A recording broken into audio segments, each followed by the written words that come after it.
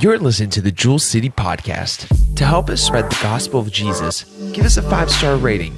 That'll help others find this podcast. In this podcast, we will have a quick devotional. Hey guys, Pastor Eric back with you here. On Tuesday during our devotion, I made a little confession that sometimes I can procrastinate. Today, I'm going to confess that not only can I procrastinate, but I also have sinned. I'm a sinner. The Bible says that we all have sinned and fallen short of the glory of God. So I'm just going to start with that we're all sinners. But how do we navigate? How do we be friends of sinners when we are sinners ourselves? How do we bring truth and light when sometimes there's darkness within us without looking like a hateful bigot or whatever else the word might be that the world might throw out to kind of negate the truth or the light? That's hard. It's very hard. It's something I pray about often, and that's a great place to start, is to stop and to pray and ask God to give you wisdom and give you guidance. But even when I do that, it still makes me feel a little bit like that Steve Carell meme where he's like, it's kind of how it makes me feel when I have to do that to people I know and people I love, but God tells me to speak. But I don't want to speak on my own behalf. I want to speak within His will. So there's a few ways that I do that. Paul tells us that our conversation should be full of grace, but seasoned with salt. And that salt is the truth. So how do we do that? Casting Crowns had a song that said, Jesus, friend of sinners, that said, if we put down the signs and cross over the lines and love like He did, talking about some of the kind of angry, hateful picketing we see in the name of Christ. In Taylor Swift's video, she highlights some of those Christians with their signs. And the world doesn't quite understand what's going on there when we lead with that hate. So where's the balance in that? That's what we're going to look at today. In John, there's a story of the teachers and like the scribes and Pharisees. They bring a woman caught in adultery before Jesus to kind of trap Him. So let's read that story. It says, the teachers of the law and the Pharisees brought a woman caught in adultery. They made her stand before the group and said to Jesus, Teacher, this woman was caught in the act of adultery. And the law of Moses commanded us to stone such women. Now what do you say? They were using this question as a trap in order to have a basis for accusing Him. But Jesus bent down and started to write on the ground with His finger. When they kept on questioning Him, He straightened up and said to them, Let any one of you who is without sin be the first to throw a stone at her. Again, He stooped down and wrote on the ground. At this, those who heard began to go away one at a time, the older ones first, until only Jesus was left, with the woman still standing there. Jesus straightened up and asked her, Woman, where are they? Has no one condemned you? No one, sir, she said. Then neither do I condemn you. Jesus declared, Go now and leave your life of sin. So they were trying to trap Him in doing something that He shouldn't be allowed to do according to their religious traditions.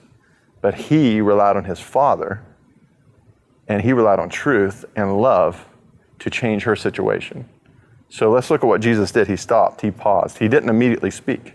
He was writing in the ground. I don't know what He was writing. It doesn't say what He was writing. But He wasn't just speaking.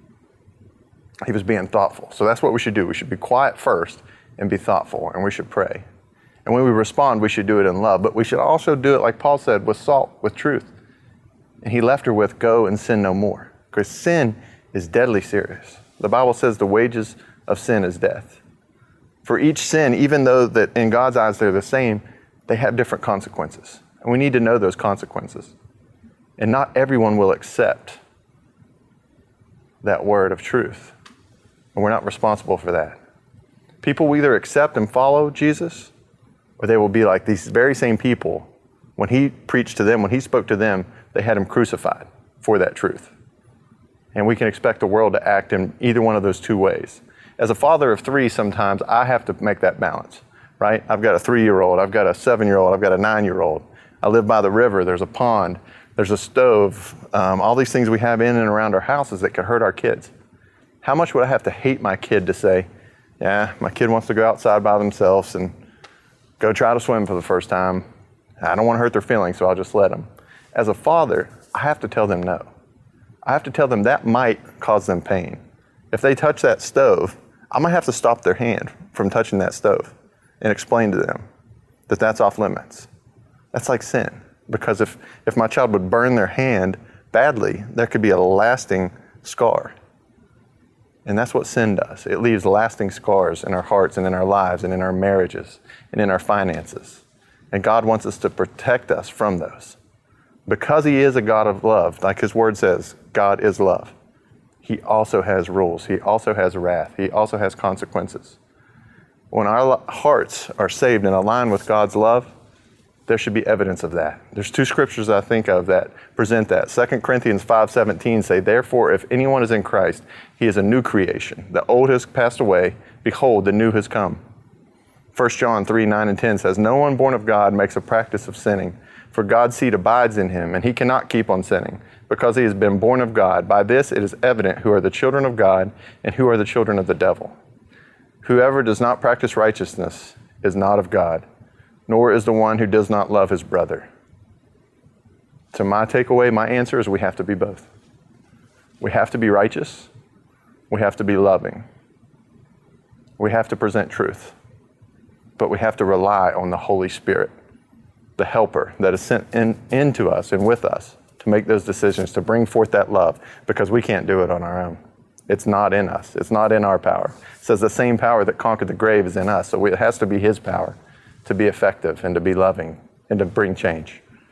If you have any questions about this, I don't have all the answers, but I know the Holy Spirit does. There's many, many, many more scriptures on the same topic. I would love to talk to you about that. You can send us a message directly on our Facebook, and it's okay to ask questions. I have questions, but he has answers. Remember, God loves you. When we forget that, we miss out on worship. God loves you. Have a great day. Thank you for listening to the Jewel City Podcast.